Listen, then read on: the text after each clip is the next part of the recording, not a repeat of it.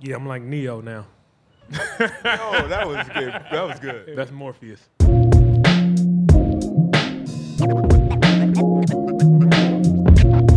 at this play on Giannis.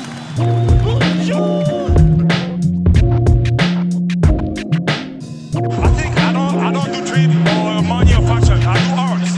For me, it's about arts. That's it.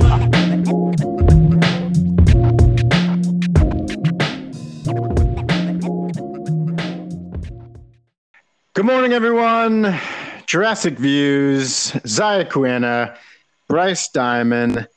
It is May 12th, and there is significance, not just because it is the last week of the Tampa Bay Raptors. Gosh, am I happy about this Tampa Bay era ending quickly. But there's also some other historical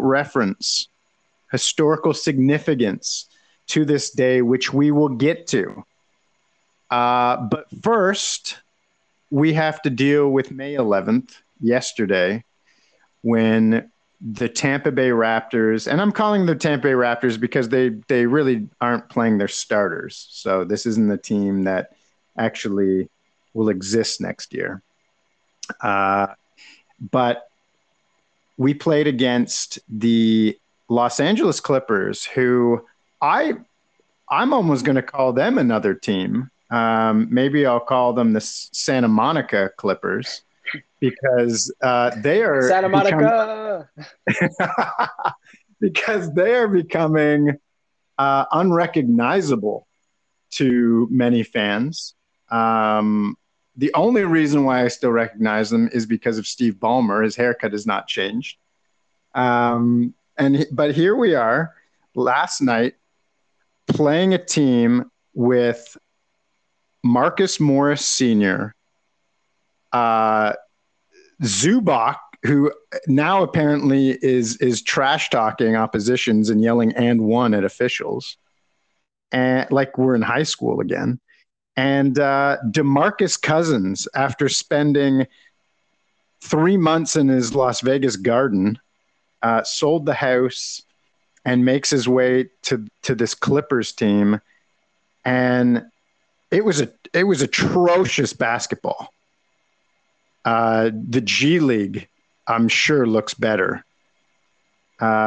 Maybe Summer League is where the level of play was at yesterday, but it was bad on many accounts. But these Los Angeles Clippers, I got to call them the Santa Monica Clippers because they were awful against a team that barely should be in the NBA and don't even care. They don't even care anymore. Zaya, your feelings, your thoughts. Good morning on this sunny day in Ottawa. Good morning. It transformed ourselves into a farm team, right? And especially without our starters. And but before going into the loss, the 115-96 loss, respect to all the fans who continue to watch because it is tough. It's worse than watching paint dry. It is. It is. I can find some better basketball, more entertaining basketball. Down the street here in Vanier, Overbrook, shout out, President's basketball program, when they make their runs. And the reason why I say that is not to dismiss these professional athletes. It's just there's level of effort that just wasn't there. Both, the Clippers, who have championship aspirations, they had 16 turnovers. They shot 34.4% from the 3-point line. Fortunately, they have both Kawhi Leonard and Paul George, so their percentages from the field went up. They also had this guy Terrence Mann who was 7 for 7 from the field, so that helped with their percentages. But they were essentially playing a G League roster, Bryce. On our end, that included the likes of Boucher and Gary Trent, right, that are just above that and are solid role players. But aside from that, you had Gillespie bodying Zubac and DeMarcus Cousins, who ended up just playing 7 minutes. Like, it was just a little run for him, and then he left because it wasn't even on his level. It seemed like it wasn't even above his level, right? So that was kind of, interesting to see. Again, I said kudos to the fans and kudos to these guys who are proving themselves during a period that very well that the coaches as well as the management are evaluating for next season. So I was fortunate to watch, spurts of Jalen Harris. That's who I've been zeroing in on the last few games. And, I'm really, excited to see his development. There are some tough stretches, again, for him in terms of creating off the dribble and learning how to play with other players who are also trying new things or put into areas of discomfort. And that's reflective. He had 5 turnovers. But yeah, I mean, this we've hit. This has been going on for a while. But this dystopian reality has shown itself, more more obviously for us. That it's tough to watch. We don't know if, we're clinging to the little bit of hope that we may even have. We're nostalgic of the olden days. I think I don't want to call any names, but someone who's been playing Mumford & Sons' first album nonstop. And I'm like, goodness gracious, are you okay? And, and I think I understand he needs that moody, folky, bluesy music as a soundtrack for the latter part of the season, because it's been tough. Yeah.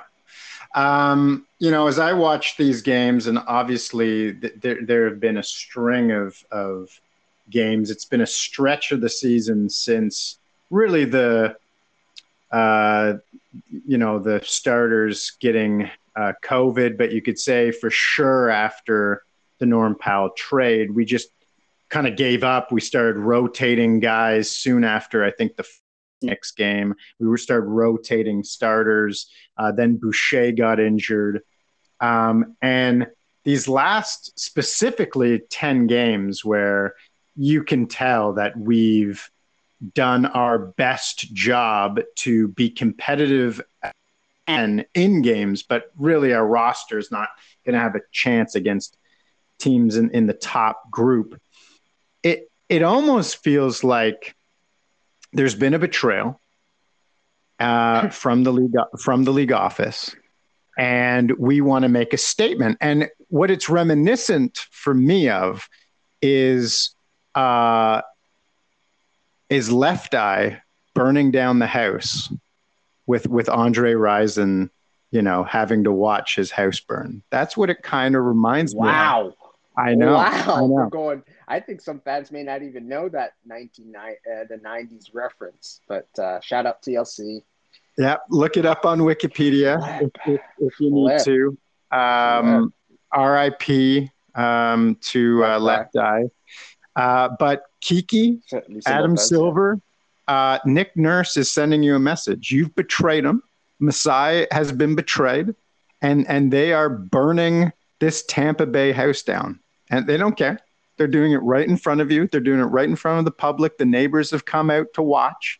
And some of the neighbors have booed. And we don't care. We're high-fiving. We're still making our money.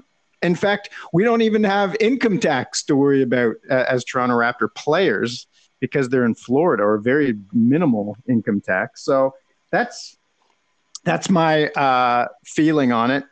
Speaking of TLC, when I was watching this game yesterday, there was a lot of guys on that Clippers team that were just scrubs, like just straight scrubs. And I don't know how they've got to this level, why they've decided to be, take on this kind of posture. But you were talking about DeMarcus freaking Cousins, who was an all-star, like an absolute stud, a guy you might build your team around as the 10-year Sacramento vet. Kings. Yeah. He was getting into it with someone, and you were like, what is this guy doing? Is this what this guy's career has become? Talk to me about DeMarcus Cousins' behavior yesterday. Well, let me first talk about Freddie Gillespie's behavior, bad behavior, if that's what you want to call it. 10 points, 7 rebounds, 3 blocks, 1 assist, 4 for 6, 4 offensive rebounds. I felt he had a bit more because he was all over the place, and he was banging, helping off of pick and rolls. Kudos to this guy, man. Kyle and the crew have to take him out for dinner at the end of this season. But then there were moments where when he was banging with DeMarcus Cousins, there could have been more. I probably missed it, but there was at least a couple of instances where, he was called for a foul, or offensive foul actually, and complaining about it. Then on the other end, asking for more calls to be, in his favor. And then on the other end, Gillespie was just out rebounding him, right, on the offensive boards. He has a little bit more lateral quickness, but then you could just see, DeMarcus, disgruntled and complaining to the refs. And I believe he got a technical as well. I could be wrong, but I wouldn't be surprised knowing it's DeMarcus.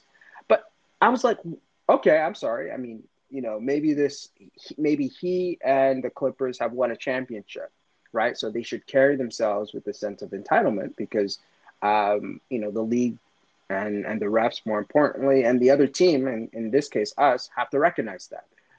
And then I realized they have not won anything, Bryce. No. They haven't even, as a franchise, been to the conference finals. So I'm a bit confused as to where this posture is coming from, right? So the only members on this LA Clippers team who have won a championship is starting from the top. They have Jerry West as their consultant, quote unquote. They have at the helm of coaching helm, they have Ty Lue, championship as both player and coach. They have Chauncey Billups, who's on the coaching staff, champion MVP finals. Then they have Kawhi Leonard, obviously champion both at San Antonio Spurs and then with the Toronto Raptors.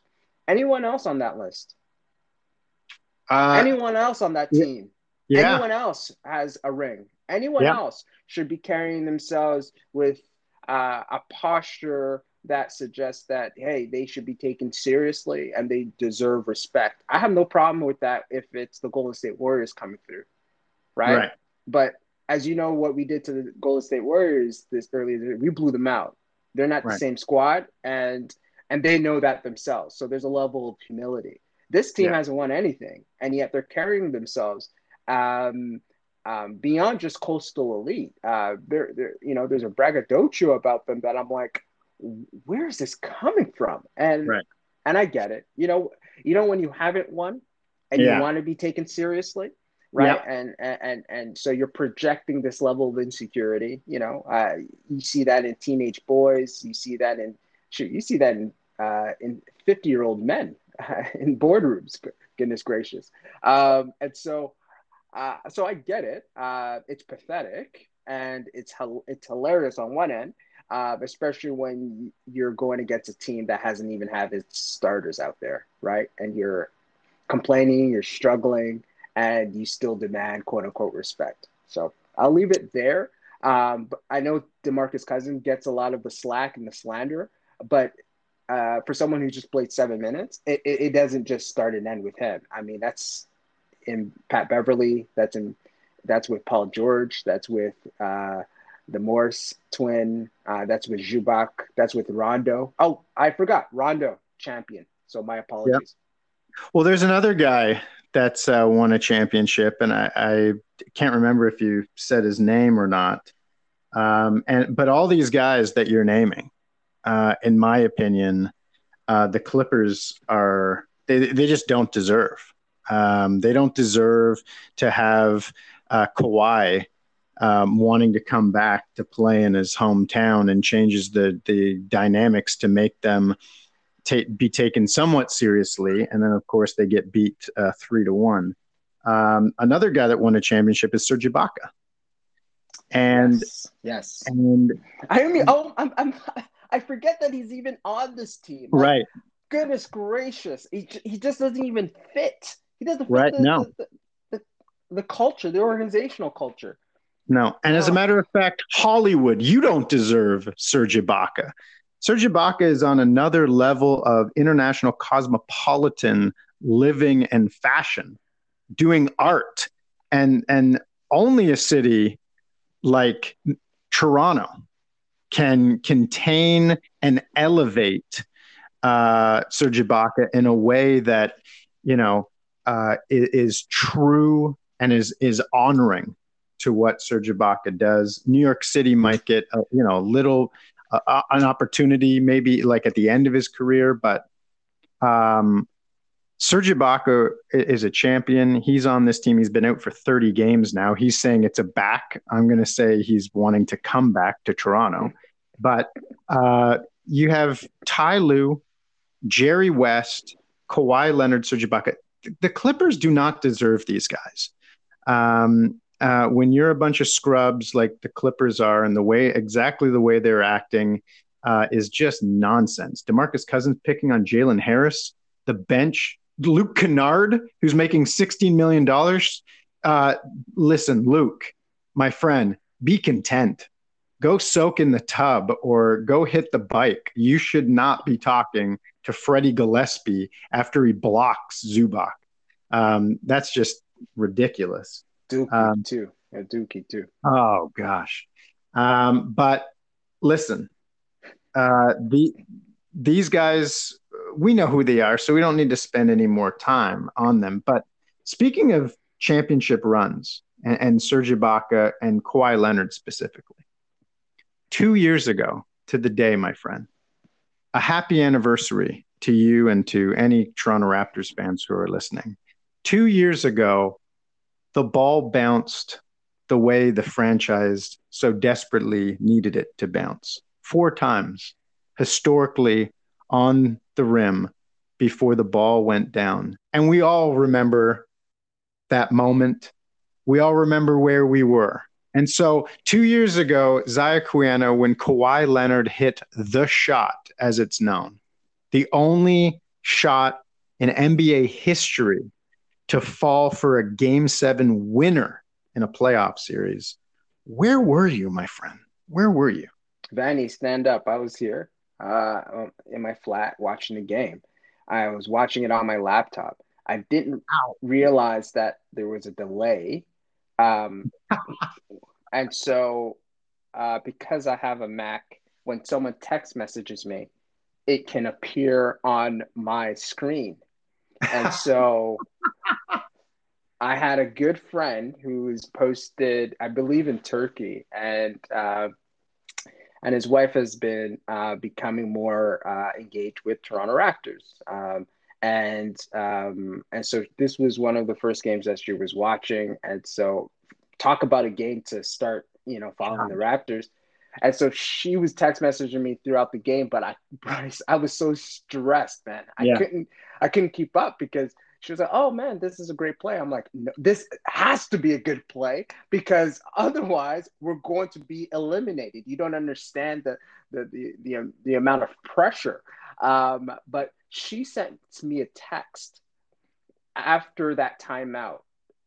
She was like, "OMG!" I'm like, "What the hell happened?" Oh right? boy!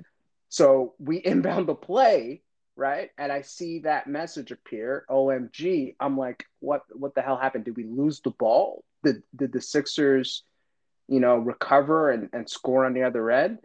And so I see Kawhi take that, dribble to the, right-hand side in front of the Toronto Raptors bench. I thought they were going to double team him immediately, But for some reason, Ben Simmons, who considers himself defensive player of the year the last couple of years, do what you got to do in front of the mirror, brother, to survive. It's a pandemic. I get it. But the only guy who actually stays on Kawhi in the deep corner is Embiid. Embiid, give credit to him. He contests it as best as one can. And Bryce, man, the shot goes up. It bounces around. I hold my breath, and I don't hear anything in through the commentators or even the crowd, and it goes in. And Bryce, I stand up and I start yelling across my apartment. I even probably step outside of my apartment building. Vanier, I'm sorry that night, but I go Kevin Garnett. I'm like, everything is possible, right? And I go back in and I start text messaging people and whatnot. But it was probably one of the best feelings I've had as a sports fan. It was euphoric. It confirmed everything. The stars aligned. We were, it confirmed destiny. I'm not saying that the world's problems were solved that night, Bryce, but there were a lot of things that I felt reconciled.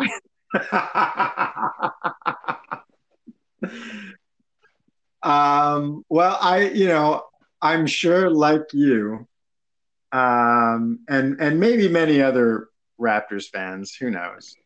I felt very mixed emotions in that moment. I was in the house that I live in now, watching the game with my housemates and my wife. And the previous play, of course, as you know, and other Raptors fans, maybe they remember this, but our long and suffering days help us contain and retain these memories. The previous play, I think Kawhi misses a free throw. Yep. And instead of being up 3 with 10 seconds to go, we're only up 2. And Jimmy Butler, yep, is allowed to just walk through the entire Toronto Raptors defense and lay up a ball to tie the game. So I'm sitting in a rocking chair, almost in the fetal position on the rocking chair, in total fury because of how awful that whole sequence went. And I'm thinking about overtime. I'm not thinking about maybe we'll hit a miraculous shot. Even if it's tied with 4 seconds, like, we could pass the ball to anyone, but I know it's going to Kawhi, and I've seen too many times in the season, especially against Boston, that he just couldn't make shots in the last 30 seconds. And so I was like, shoot, how are we going to win overtime? So I'm furious. I'm preparing myself for overtime. And then Kawhi gets off this shot in the corner, as you said. And I'm not even looking at the screen when the shot is I think it's going to miss. I hear the first bounce and I'm like, okay, there it is. So we're going overtime. Then I hear a second bounce. When I heard that second bounce, it was like something inside of me changed. It was like there was a breakthrough in my stone cold heart that maybe our path, maybe our future was going to be brighter than it had been. And then I look up and it bounces a third time. And now I'm starting to lean forward on the rocking chair. And when that fourth bounce, I knew it was going in. It was like a soft kiss from the basketball gods, that fourth rim touch. Just a kiss to put it over. And then it's bonkers, right? Then everything comes alive.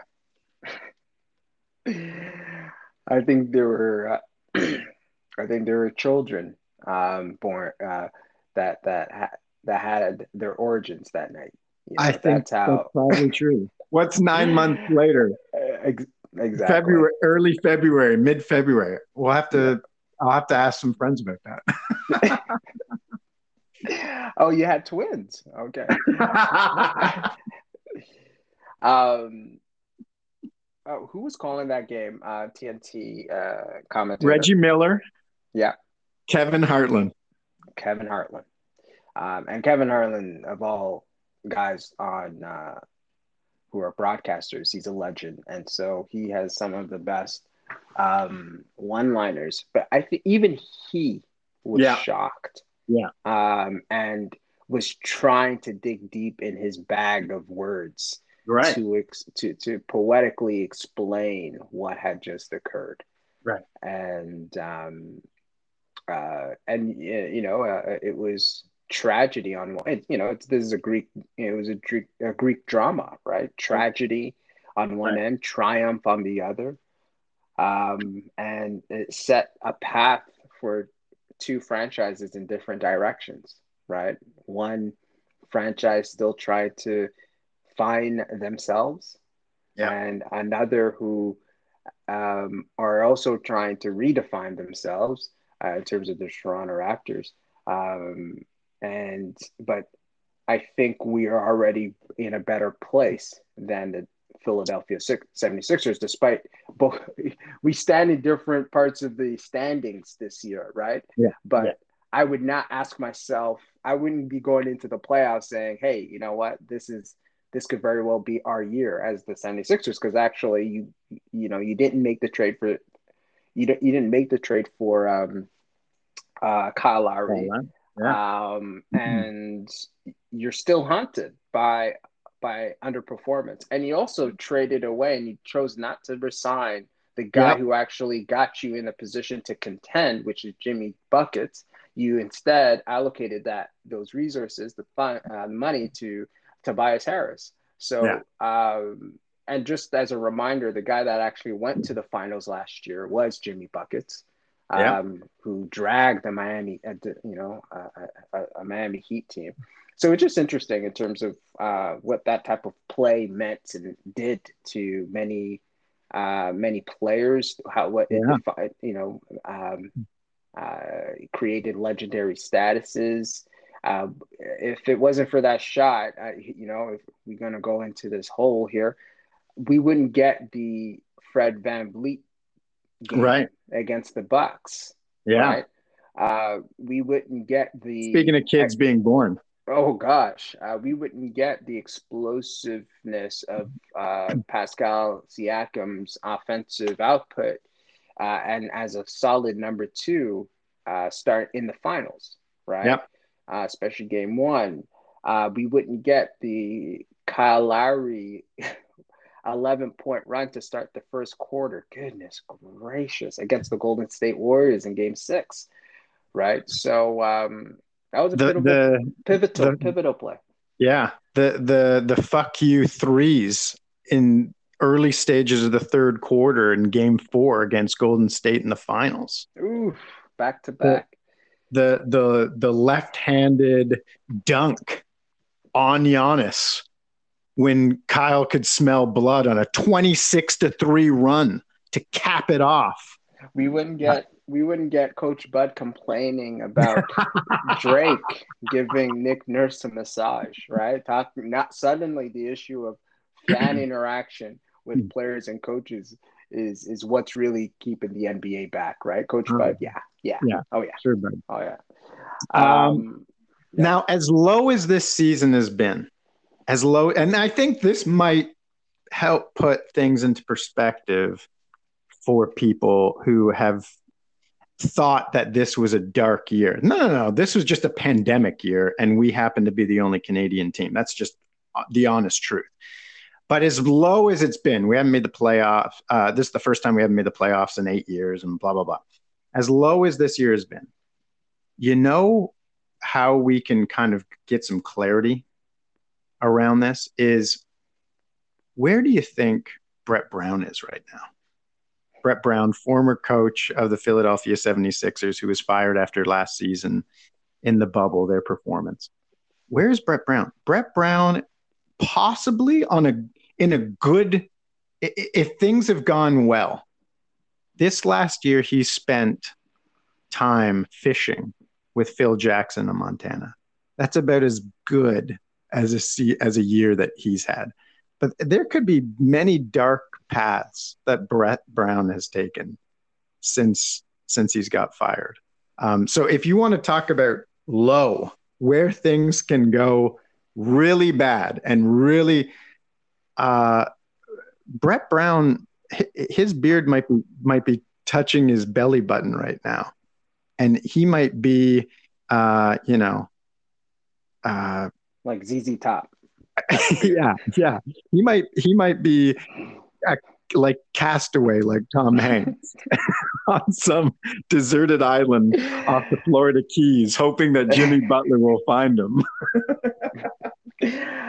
No, I actually think he, because he coached out in Australia, right? And so I actually think he spent the pandemic there. Oh, maybe he's going to try and get Aaron Baines there next year. I think he's reached a point where he's, he needed some time away. Talk about stress on the last couple of years, and he was very much part of that tanking series period, right? Right. The process. And so, and then you have to go through Brian Colangelo and his tomfoolery. Burner account, and then blaming, throwing his wife under the bus, blaming his wife and children. Bryce, that is probably you want to talk about low. You want to talk about low. Whoa.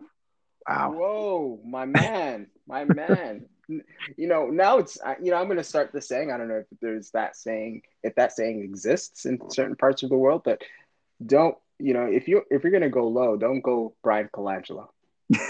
Don't go that low, right? Where you, man. Right. So he's had to live through that. And so the fans have had to live through all of that. It was an investigative journalist from the New York Times, Bryce, that worked with the Ringer to break the story. That's how maddening it was, man. So as a 76ers fan, hey, my brothers and sisters, I stand with you in the pain that you're experiencing, but goodness gracious. Yeah. But yeah, that's dang. That shot, man. That shot 2 years ago. It's a beautiful day to remember. As frustrated as I was before it went in, it's a beautiful day to remember. I'll probably rewind it up for tonight. What do I have, a VHS tape in my house? But I'll set it up tonight with my daughter to watch that so she never forgets such glory moments, but also to help her remember that we still had to come out of a darkness to see the light. I think that's an important thing to know, knowing where we are this year, right? Knowing where we are this year. Will I play TLC songs as well to help her remember Left Eye? Maybe.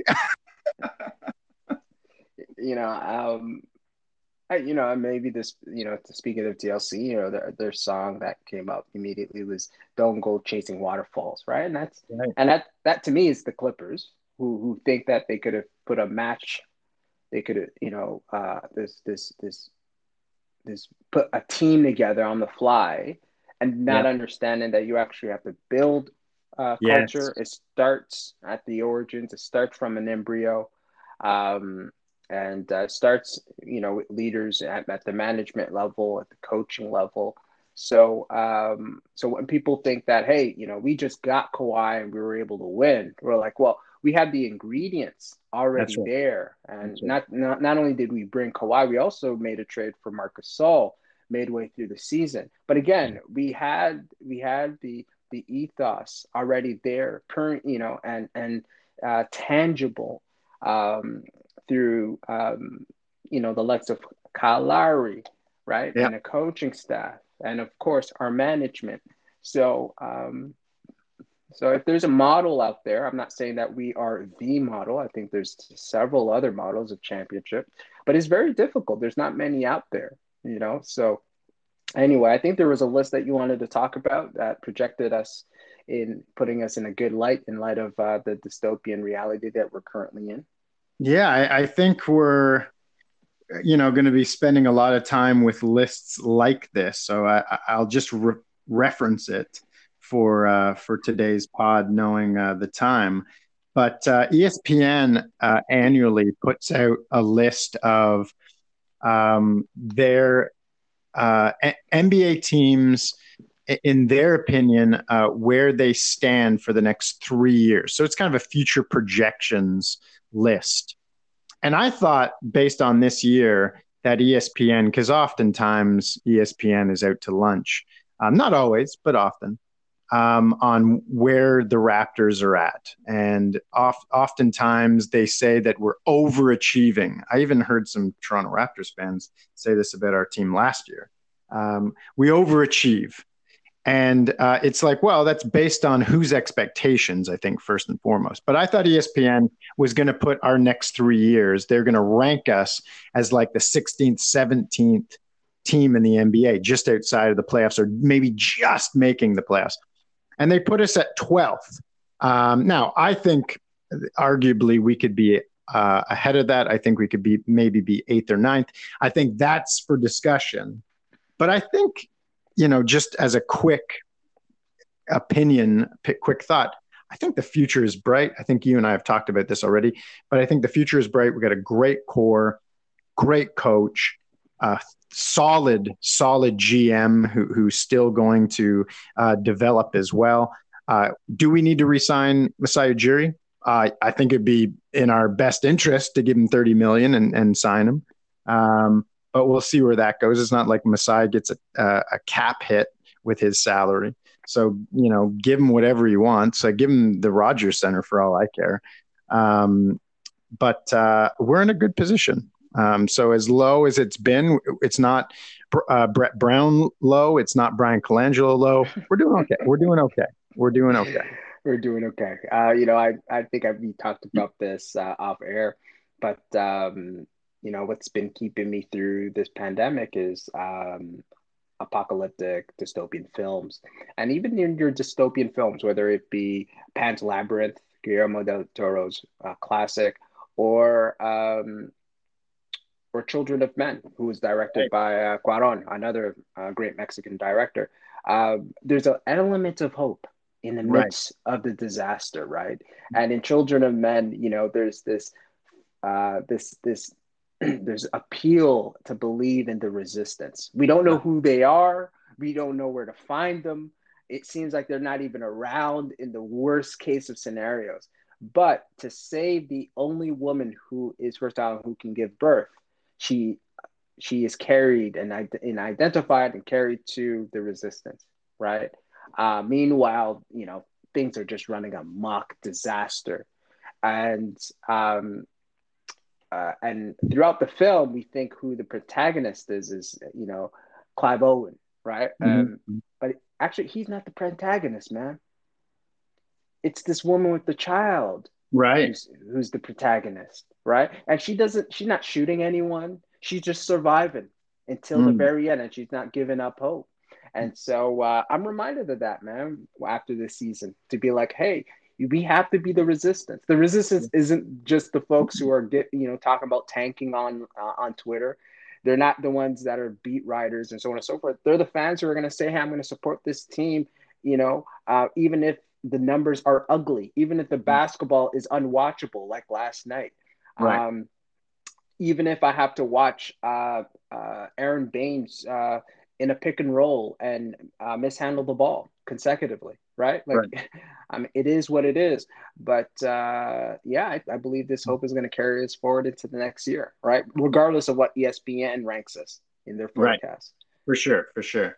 I think we're going to be okay. Maybe this is an idea for a picture for Dana, this Children of Men type image. Who's the baby? Is it Jalen Suggs? Perhaps. Is it OG? Perhaps that's going to be born into a full-on NBA superstar. We'll find out. But I agree. There is a a confident expectation on what will happen when we returned to Toronto. I mean, that's a whole other thing when that happens. Operation, logistics, yeah. And I have good sources that tell me, good information from good sources that tells me there may be the start of the season will be in Toronto. I'm not going to tell you who my sources are, but being in Ottawa, we have connections with that. So hopefully that will be the case. Anyways, before we get too deep down the hole of next season, we should call it a pod. But embrace the day, soak up the memory of the shot, and try and get some fresh air as well. Absolutely. Good talking with you, man. Peace. Don't talk to us. Don't talk to us.